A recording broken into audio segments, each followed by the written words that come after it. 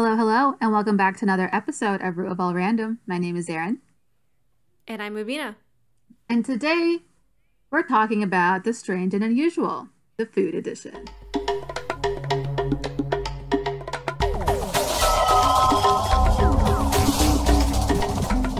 So, this episode is brought to you by Business Insider. No, they don't sponsor us, I know, believe it or not, but they do a really good job of looking at like all facets of consumer goods, like when it comes to history, culture, like economic value of something or social relevance. Now, all that sounds like a bunch of like really weird words to just say. They talk about weird foods and they talk about like expensive foods. Some of the weird foods that they do talk about kind of got me thinking about like my own taste in food. And just to kind of give a background on this. So, when someone likes sweet stuff, we say they have a sweet tooth, but like what about everything else? How come that doesn't have like a cool slogan to go with it? A spice tooth. See, doesn't that sound A bitter random? tooth. I was gonna say salty tongue, and I was like, that just sounds weird. It doesn't work. Anyway, but you know what I'm saying. Like some people like salty, like sweet stuff. I, for one, love salty, tangy, sour, spicy foods. And like growing up, like that was always my go-to. I loved that kind of stuff. And like the older I got, I kind of started to discover like fermented foods and like pickle foods, and that really satisfied like my palate, like my personal taste. Like it had everything I wanted in a food. It had like the umami, it had like that like saliva inducing effect. Some people hate that, by the way. I'm not Yeah. talking about like thirsting over people, but like thirsting over food. So, like growing up, I guess my exposure to fermented foods was more South Asian focused because like as a child you just eat the food that like your parents kind of give you. So this was a very huge thing. So we grew up like we are both Bengali and we grew up with something called shutki. Now it's called shutki in our language, but what it is like dried. Is it fermented? I think it's like dried fermented I fish, don't know, girl. Oh, and it is hell. It's very polarizing terrible. to say. Okay, no, let's be real here. Okay, it's an acquired Oh, taste, it's like most gross. like fermented foods are. How would you describe the taste? Or you know what? Let's start off with the smell because we grew up smelling it. Like when our moms were cooking it, like we would lock ourselves in our rooms because it was just vile. Yeah, go ahead. If you were to describe it to someone who doesn't really know what shuki smells like. Okay, so for my professional opinion, shutki smells like what a rotten sock would smell like if it was Aged and dried for a long time. aged, yeah, for like 10 days. And then you wear it again. Wait, It's hold disgusting. on. And then you wear it again, and then you dry it again and age it again. Yeah, exactly. It's a Okay, constant it's a constant aging cycle. process. That's Oh what my it God, smells that's like. disgusting. I its own self-defense mechanism is its stench. Here's the thing with like fish though. It already has like a natural like it's already not the most pleasant smelling thing. It tasted better to me the older I got. There were different types and like certain types of shitki I hate. Like I still won't have. But there's other types that are actually very good. Again, it's an acquired taste. Some people still hate it because they have very immature taste buds, but like whatever. Wow. I've never had it in my life. Are you serious? Yeah, and I will never. Wait, hold on, hold on. But you have to admit some foods do smell worse than they taste. Yeah, so I think some cheeses for sure. I guess my thing is, and this is where I think we differ, I'm Mm-hmm. okay with trying new foods that aren't of an animal. It's What? okay if it's they're produced, but I'm not very adventurous when it comes to like meats or anything like that. Wait, what do you mean? I don't get it. As far as meats go, the only real meats that I have is like chicken and beef. And Okay. even with chicken, I Oh I my God, have a let's not get particular started. part of the chicken that Okay, guys, she doesn't like drumsticks. I'm sorry, but like you gotta I be don't. some kind of like level of like psychotic to not Psychopath. like Yeah. to prefer chicken breast over drumstick. That's Like, what the boys tell me. I don't get it. I definitely am open to trying pretty much anything that isn't like organs and like excrement stuff. Excrement meaning like if it's something that the animal has let out, whether through its mouth or through its other side. I will not have She means that. poopy. Poopies, yes, exactly the technical term. Yep. But going back to like other things that we were exposed to growing up, the other thing would be achar. So we call it achar, but Yep. like this is just pickled vegetables. It's just like spices and vegetables in oil, like South Asian spices. It's like cumin and like Well, it's not a spice, but mustard oil, mustard, yeah, stuff oftentimes. like that. And it's just like a spicy, very sour, tangy, pickled thing that you have with maybe rice and like other things. Those were my like like first exposures to fermented or pickled foods. I loved both. That was the South Asian part of it. When it comes to like more of like my North American exposure to these foods, so before I get into it, say you walk into Subway, what are your toppings? Like what are your go-to Ooh. toppings on a Subway sandwich? Easy, bro. Go ahead. Easy. Let's do this. Banana peppers, Yeah. olives, Hmm. onions, jalapenos. Put a little bit of that honey mustard. Put a little bit of that sweet onion. Got him. Okay, so mine's pretty similar. Pickles, jalapenos, banana peppers, and then I go back. Pickles, jalapenos, banana peppers, everything I say twice because if you just say it the first time, they never give you the extra. So go back and say it Wow. again. And then they always look at me like, are you sure you want this? Like, this is a lot. Like, this seems like really spicy. They give me like weird looks. I'm like, trust me, I cannot have the sandwich without all that on it. And then I have like ranch and like chipotle on top of it. And the thing is, my parents hate that combination because they really hate that like that sensation you get in your mouth when you have something sour. They hate it. They're like, no, I don't like this. Yeah. They'll have like achar and stuff, but they don't like the other versions of pickled things. They don't like that Mm-hmm. sourness that you get. Because I think with achar, it's like because it's in an oil, it's like heated in an oil, it's not that intense when it comes to being sour. It's tangy, sure. And it's like tart, but it's not It's also necessarily like spicy. yeah, but it's not like lip puckering type sourness. Yeah. So the thing with all the processes I mentioned, like curing and fermenting and like pickling, these are all processes of preserving the food in some way. Most fresh foods have a short shelf life. So whether it's vegetables or meats, whatever it is, a lot of people back in the day, like even today, I guess, like they don't have access to refrigerators or freezers. So naturally they turn to like other methods of preservation. Like nowadays, it's not so much out of necessity as it is for like that acquired taste.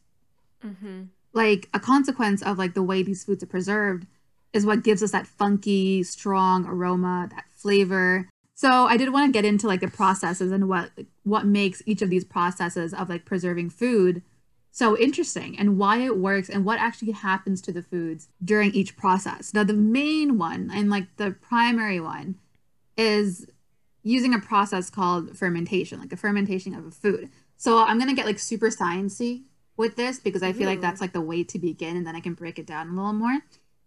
All right, so fermentation is an anaerobic process in which microorganisms like yeast and bacteria break down food components such as sugars, glucose. That's the new word. Good close. Glucose into other products such as organic acids, gases, or alcohol. So, in layman terms, that just means you're breaking down food components from one form to another.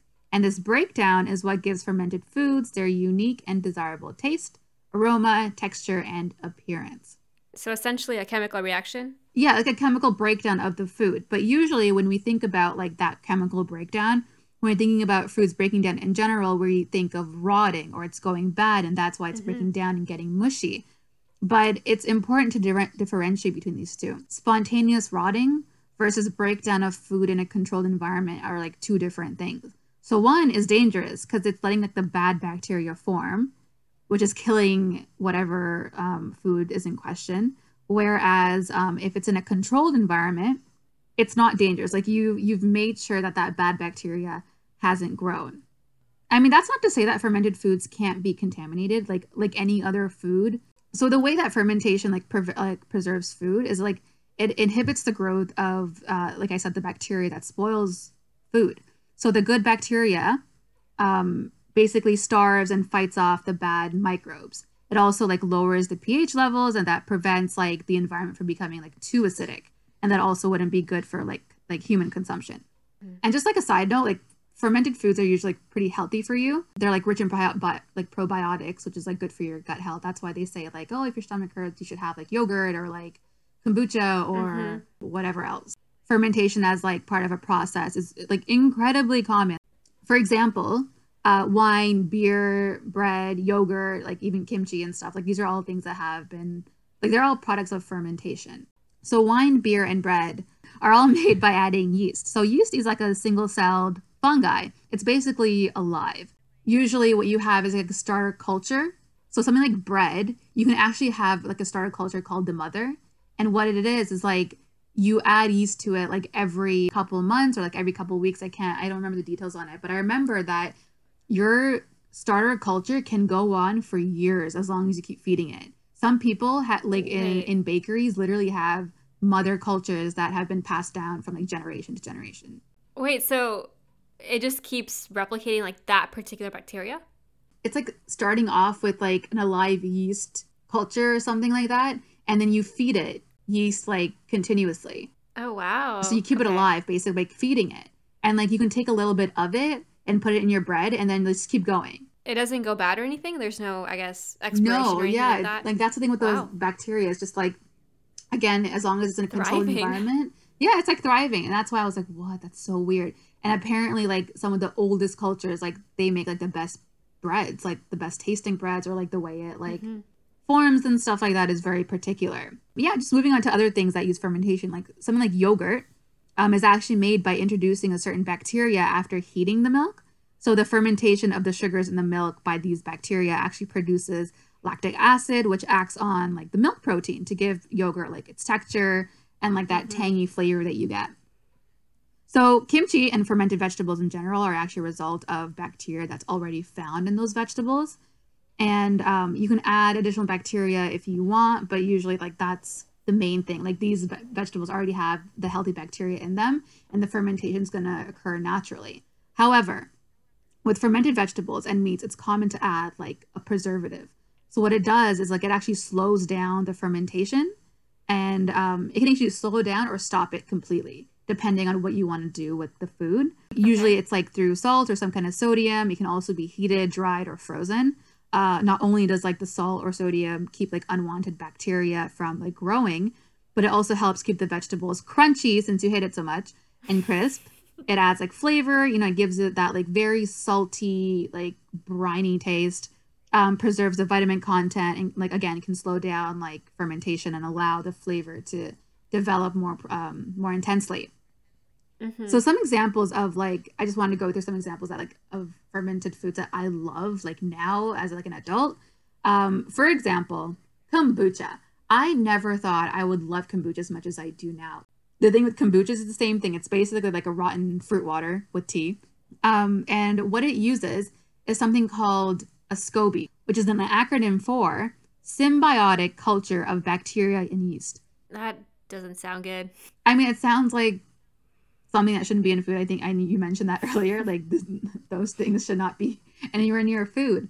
But what it does is it creates like that carbonation, like that gas buildup, and like that's how you get such a fizzy drink. But it's natural. It's not like artificially carbonated. So the thing with kombucha, like when I see people making kombucha, what they do is they have it in this jar that's like it's controlled in terms of how much gas buildup there is. So every now and then they actually let out some of the gas so it doesn't explode because there is gas buildup. Like while it's Wow. fermenting, there's gas buildup. So they let out a little bit every now and then to make sure that everything is properly done inside.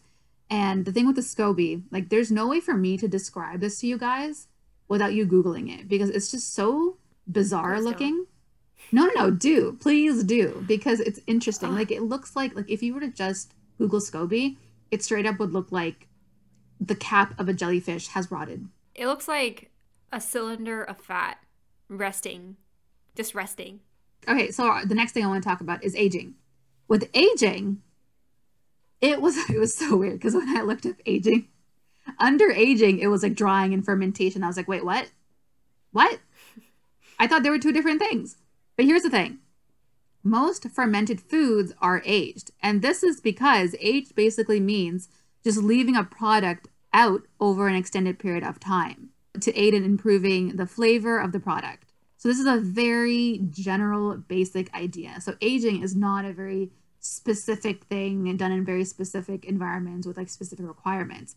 Aging can be done by drying. So you leave something in low humidity for a long time.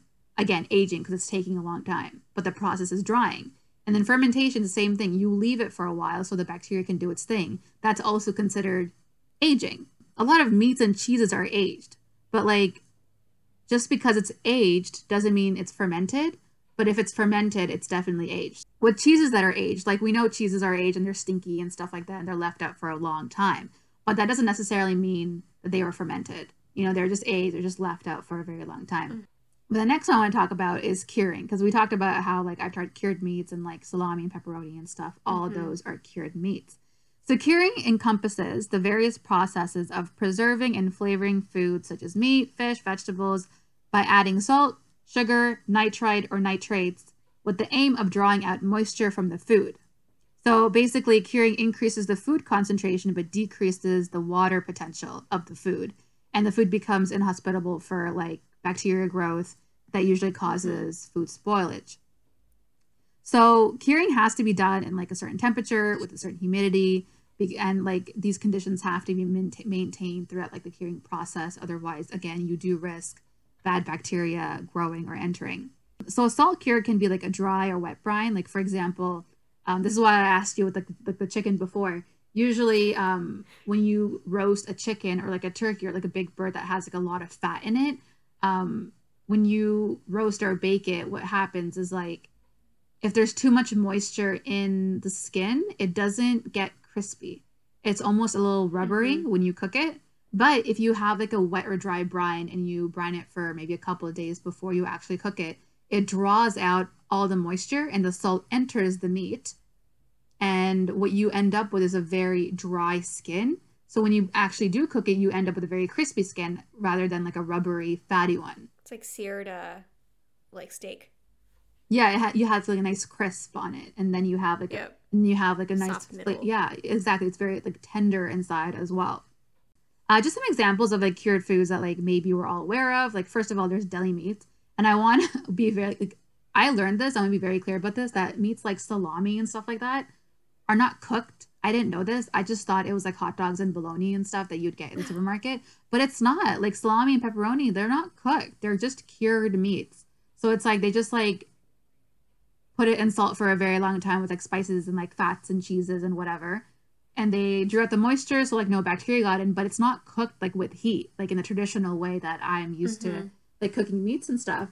And like, I don't know about you, but it kind of like changes the way I feel about like cured meats. Cause I don't know why I thought that it was cooked to some degree, but it's not. Well, does it, I guess the issue with like not cooked meats is that like bacteria and stuff, or like there's something that shouldn't be there that would be harmful if we consumed it. But curing takes that away, right? Yeah. So it essentially does the same thing that we're afraid of with raw meats. For sure. But like that's the thing. It's like logically you're achieving the same outcome, whether it's by heat or by curing.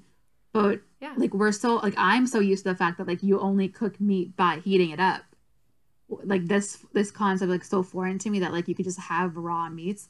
Because I don't know why. Like I thought deli meats and like, cured meats were like cooked to some extent and then like salted instead of it just being salted from like the get-go and just raw the entire time.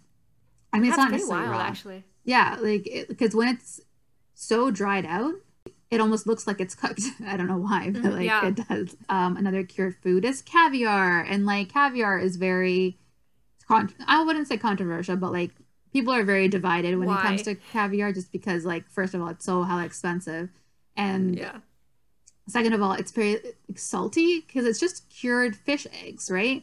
It's like it's literally all it is just the fish egg raw. And they cure it in salt brine. They just like add salt to it and can it. That's basically it. That's all they do. So it's just a very salty, fishy thing. I've never had caviar. I feel like I would really enjoy it, but at the same time, I ain't spending like $200 for like a little can of it. But it's like, okay, like if it tastes salty, then like if that's the only flavor you get out of it, then why? But like it has got a fishy taste, I guess. Like it's like the same reason people love sushi. It's like it just kind of tastes like the sea. But like, why do you like it? I don't really like sushi. Okay, you know what? Clearly, when I say you, I don't mean you anymore because you don't like most foods. You're like DW, okay? Oh, wow. You should talk about like the legality of caviar because I think that's very interesting. So there's basically like different types of caviar, and it's mostly from like the sturgeon fish, but there's like different types of sturgeon, and I think it was the beluga sturgeon. So they're endangered. They're from the Caspian Sea, like they originate from the Caspian Sea, and they're endangered. So the states made it illegal to import that fish. I think it was like 2005 where they made it legal. But the thing is, this man, he literally imported some of those fish right before it became illegal to do so. So he's the only owner of the beluga like sturgeon farm in all of the states, and it's like located in Florida.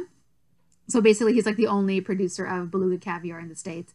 And the thing with beluga sturgeon is like it takes so long for those eggs to produce because apparently you don't even know if the fish is a girl or a boy until it's like 7 years old.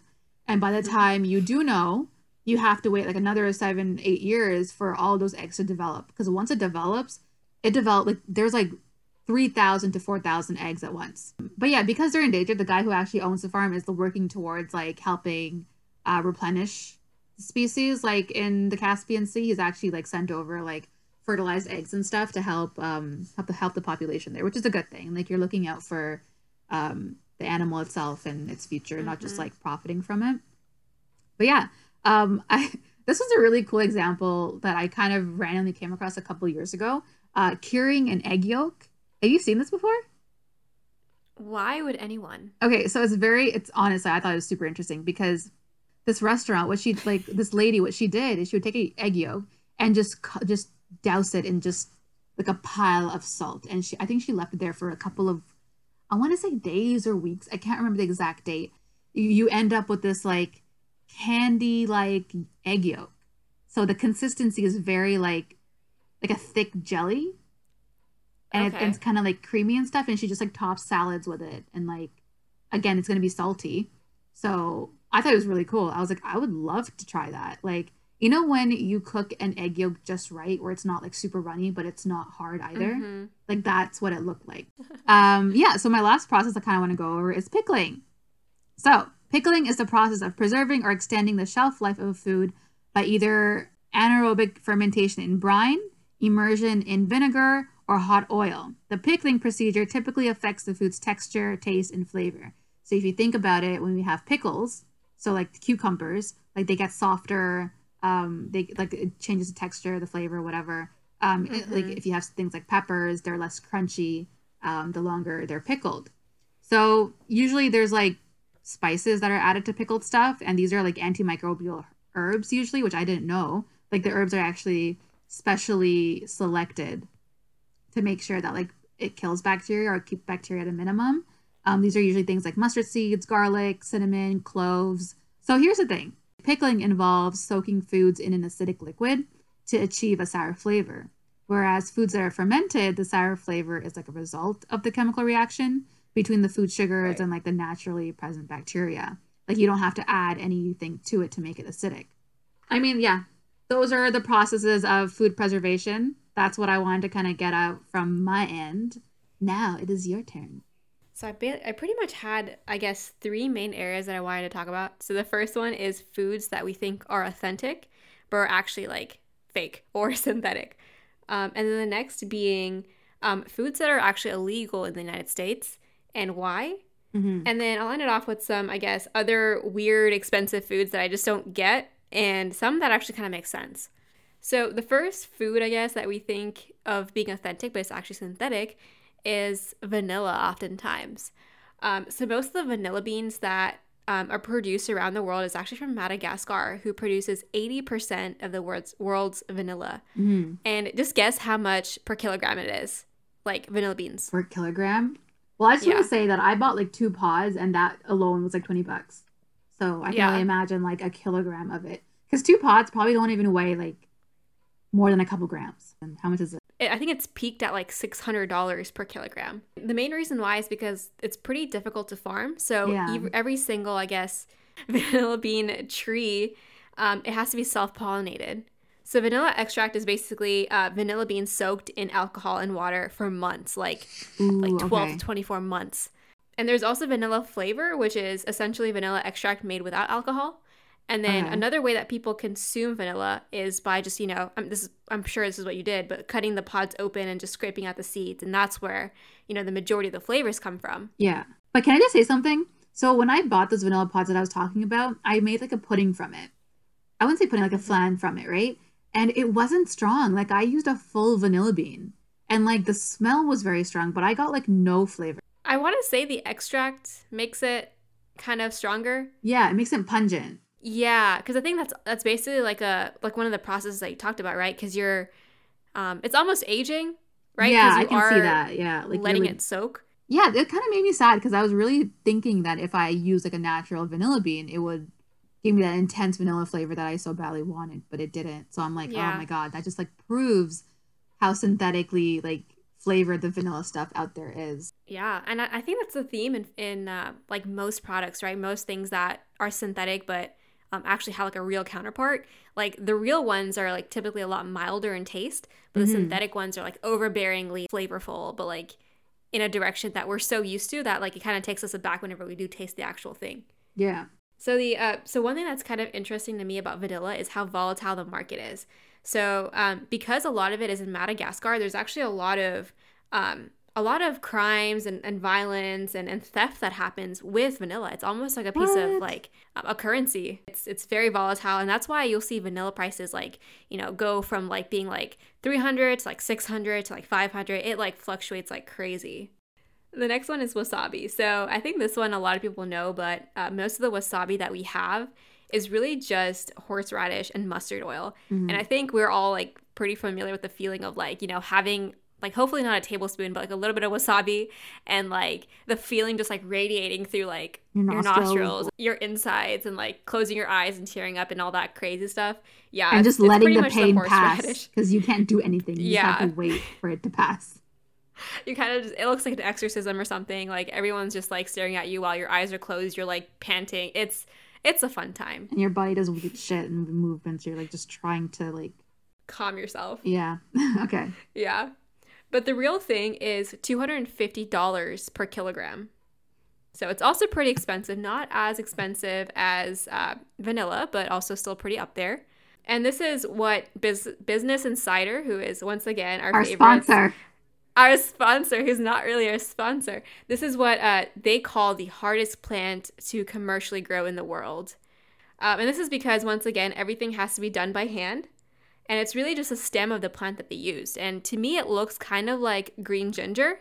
And what they basically do is, you know, once they take it out of the ground and like take the leaves off of it, they grate it with a special type of grater. So it's a grater that doesn't really have any sort of holes in the back. It doesn't have holes that kind of go through it.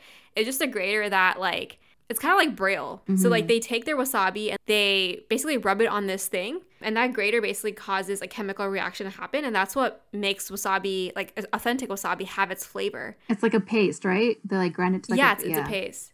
Exactly. And people actually say that it's kind of a sweet flavor, which is interesting to me because I don't think anyone really associates wasabi as being sweet. Yeah, no. Like, farthest thing from it. Exactly.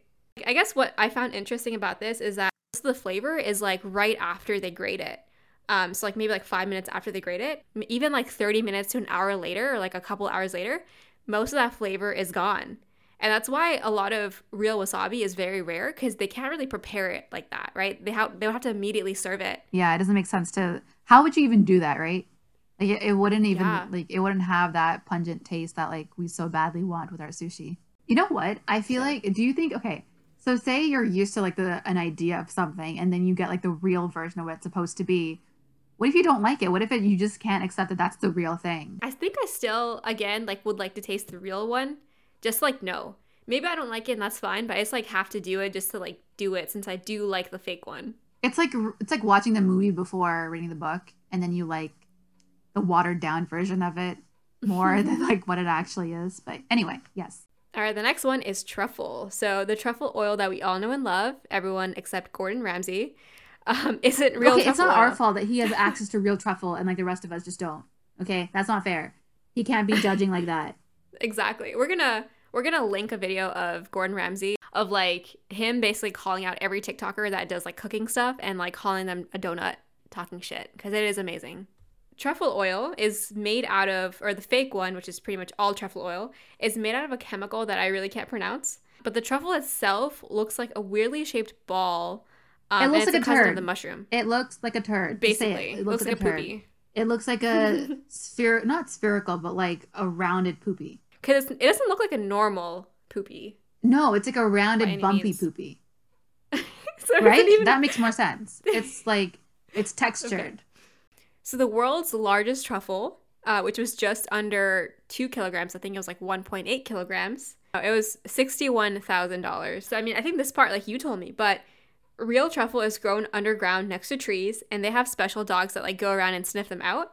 And after they kind of, found where they're located and like kind of dug a little bit, then the truffle hunter, I don't know if that's what you want to call them, but like the human who's now trying to, get these truffles out, what he'll do is like he'll put his nose in the dirt and like smell if the truffle is ripe, because it's such a strong smell. And apparently like there's a difference in smell if it's ripe, because if it's not, then it's basically useless.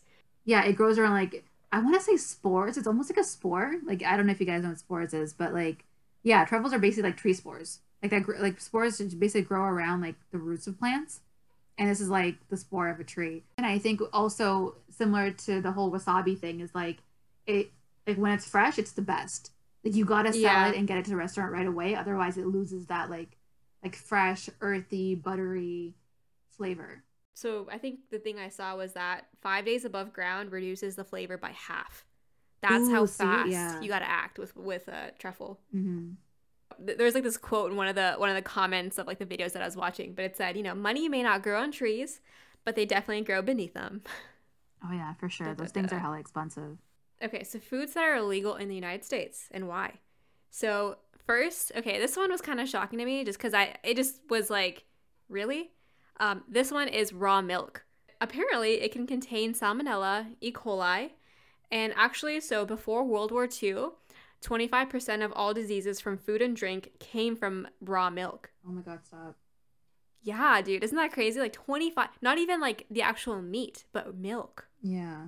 So after that, they've had, a lot of rules, and I think in most states it's actually illegal to sell raw milk. And now the statistic is only 1%.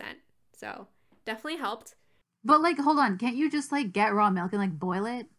Well, they can't sell it though. That's the thing. So milk needs to be pasteurized, aka heating of the milk to a high temperature to kill the bacteria. Yeah. And this process also increases shelf life. So people actually also put beer and wine through this process as well.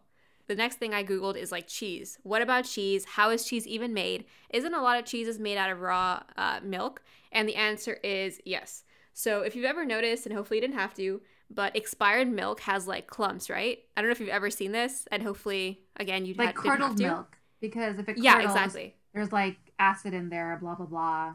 Yep, exactly. And this is basically like an early form of cheese. Yeah. This is like, how you were saying how like you either let things rot or you do it artificially? Exactly. It has to be in a controlled environment. That's what cheese is. It's like rotting milk, but like controlled.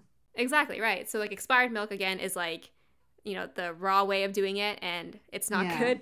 But yeah, so cheese, what they do is they'll put cultures or bacteria in milk to make it acidic, and that's the whole fermentation process. And then they'll curdle the milk intentionally. And if the milk is unpasteurized, so if it's raw milk, then the cheeses need to be aged for 60 days before they're able to sell it. And that's why, cheeses like Gouda and cheddar, these, go through this process since they are made with raw milk. But there's a lot of like FDA type of studies and a lot of like other, third-party studies that say that the 60-day rule is not good enough. Ooh. Because there's a lot of bacteria that still survive after the 60-day period, even after like 120 days. Okay, the next one's triggering, and this one's Kinder Surprise. Did you like them, or do you still like them as a kid? Or okay, I'm sorry. I live in Canada where we're logical and it's not illegal. Here's the thing. Kinder is like its own company, right? Of like chocolates. Yeah. I think Kinder also owns like Bueno, Nutella or something, right? They own Nutella? What? Or Nutella owns them? Hold on, guys. I need to do a quick Google search. Does Kinder own Nutella? See, people have already asked this. Ferrero. Okay, so it's Ferrero's brand. Okay. Ferrero's brands include Nutella, Mon Cherie, Kinder, Whoa, they own Tic Tacs. What? Why? That's so random. Oh my God! So that's Ferrero, like such a monopoly. I feel like. Yeah, that's amazing. They own like the most successful brands here. Like Nutella. I don't know what Mon Cherie is. I think it's like more of a European thing, but yeah, they own Kinder chocolates. They own Kinder eggs, Tic Tacs, and Ferrero Rocher. And that's funny because like we were reading yesterday about like how 1 in 4 of every single hazelnut produced is like it goes towards Nutella. And I was thinking like the only other products that like have Nutella are like Ferrero Rocher and like Kinder. And it's like both of them are by the same company. So it's like this one company is like monopolizing the hazelnut market. That's crazy.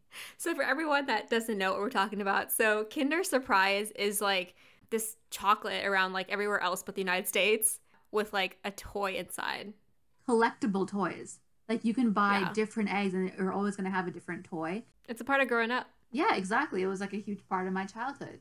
There's actually spin-offs. So again, the United States banned Kinder Surprise because there's a law passed about 100 years ago that bans foods with non-edible items on the inside because it's a choking hazard, and it's illegal to import them to the United States. However, there is like a spin for Kinder Surprise. It's called Kinder Joy, which is basically like two halves. So essentially like two halves of an egg, and then one half is like the food portion with like the milk chocolate and like the mini Ferrero Rochers, and the other half is like the what the hell? That's so stupid. If you had the choice to choose between an egg that literally cracks open and there's something waiting for you inside after you finish the outer chocolate versus like having two halves of two different things, like what? I mean, I'm not gonna lie, I low-key like Kinder Joy better. Like it tastes better. Okay, you know what? It's like white chocolate. It tastes better. I've had both. I actually hated Kinder Surprise. Oh my god, you're like I like the toy, but I hated the candy. Just ripping out my heart and like stabbing it. Like, I haven't had Kinder Joy, to be honest. Like, okay, fine. Like I can't compare the two because I haven't had it. But just looking at it, I'm like, why would you want that? But okay, fine. Something funny that happened with the law though. So again, I mentioned that it's illegal to import Kinder Surprise from Canada or Mexico. But in 2012, these two guys from Seattle who were visiting Vancouver, they were actually detained at the border for like, I think 2.5 hours because they brought like 6 Kinder Surprises in their car. And the potential fine was like $2,500 per egg. Oh my God. Wild in, bro. So the next one, which I think is really disgusting, is foie gras. So it literally, if you translate it in English, it means like liver fat. And it's basically like, you actually brought this up, and like, first of all, again, I'm not like a crazy meat type of girl, but it's basically like duck liver that's like really, really fattened, and like if you look it up, it's like white, and it's just that fat. So the thing here is that there's a lot of ethical concerns since these ducks are force fed. So there's like a tube actually enter through their mouth down their esophagus, and you know, people at the farms, they just dump down food, and there's like a huge controversy around it. And it's, you know, again, it's illegal in the United States.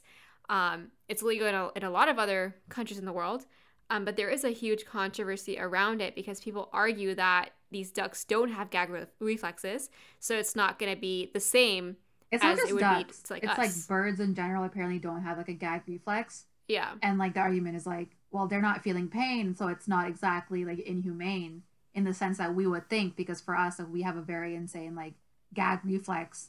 But it's like they're comparing like animals to humans and stuff, and they're saying like, oh, you know, they feel the pain the same way.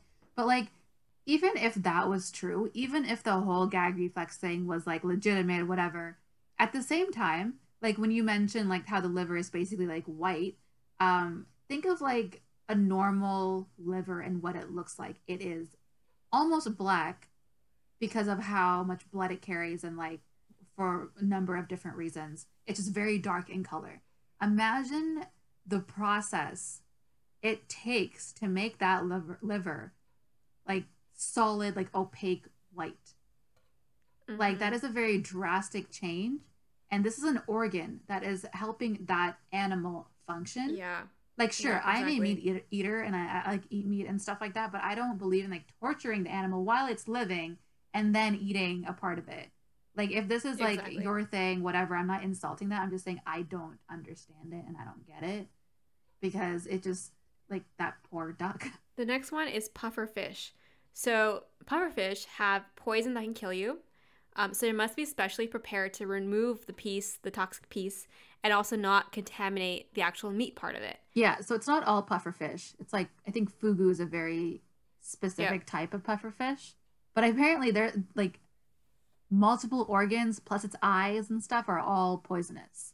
And that's apparently because of what they eat. So the poison paralyzes your muscles while you're conscious. So I think you stop breathing, all that kind of stuff, and you know, it's very, very dangerous, and there's no antidote for it.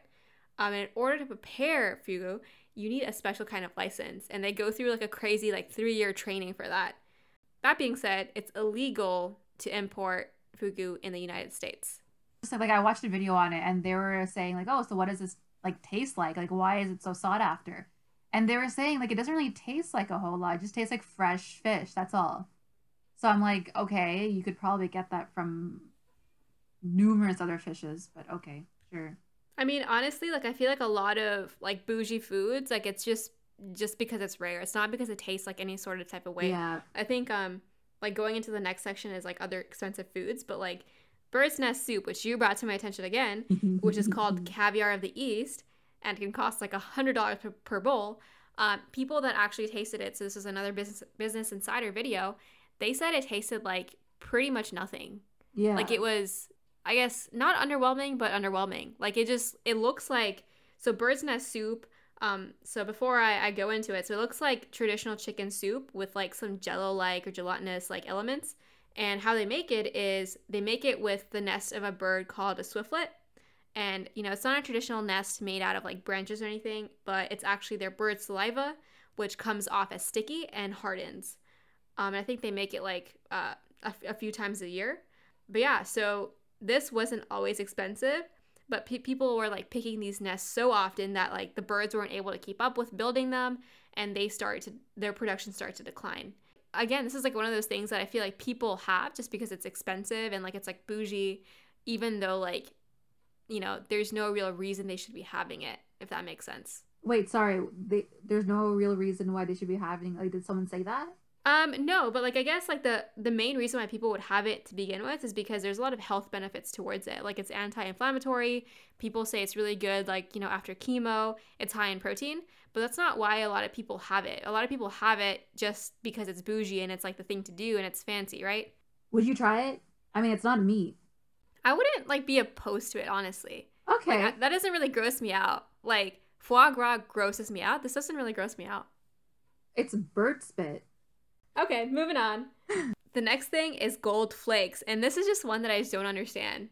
It's just so dumb. Like, there's no justification for it in any way. It doesn't taste like anything, but it just costs a lot of money, and you just poop it out. Like, they're like, what? What? Yeah. Like, a lot of foods can be justified in terms of like, oh, their flavor and like it tastes really good, blah blah blah.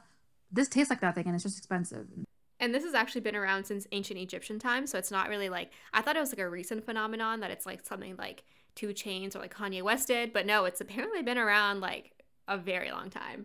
So that was interesting to me. And there's this thing in New York City called the Golden Opulent Sundae, which is like the most expensive like dessert you can have, or the most expensive sundae you can have at this place called Serendipity 3. And it basically has like, it's like a sundae with like a golden flour and like caviar in it, which is like dumb as hell in my opinion.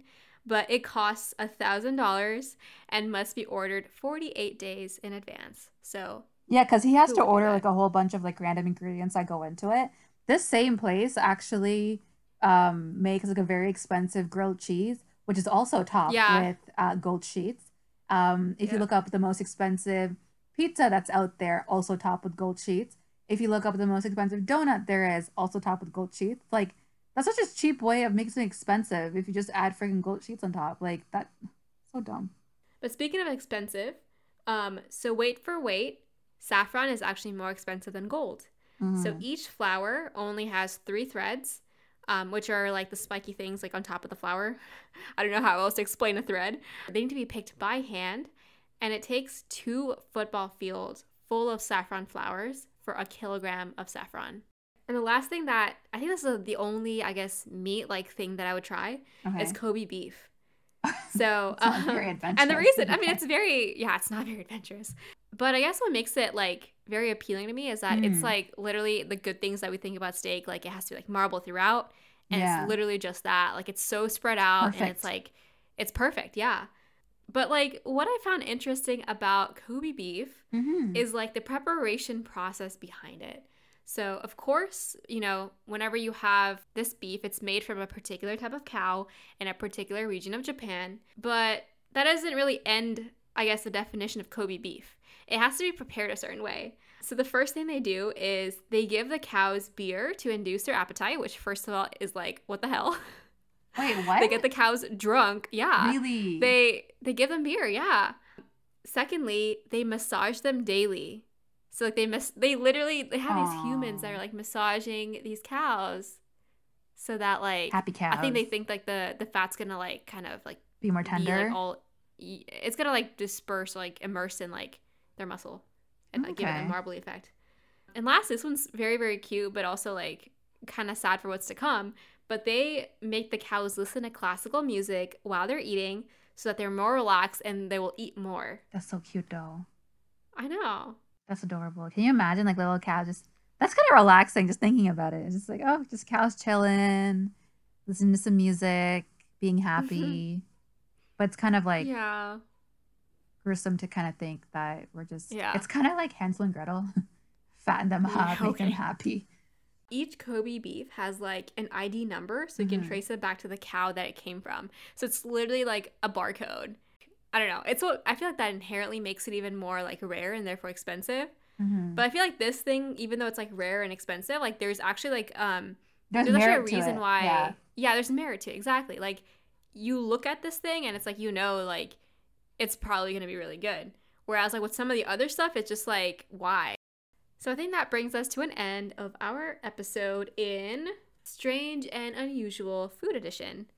So thank you for listening, and please follow our podcast on whichever platform that you listen to, and please also follow us on Instagram at Root of All Random Podcast. Bye, guys. Bye. Thanks for coming to our TED Talk.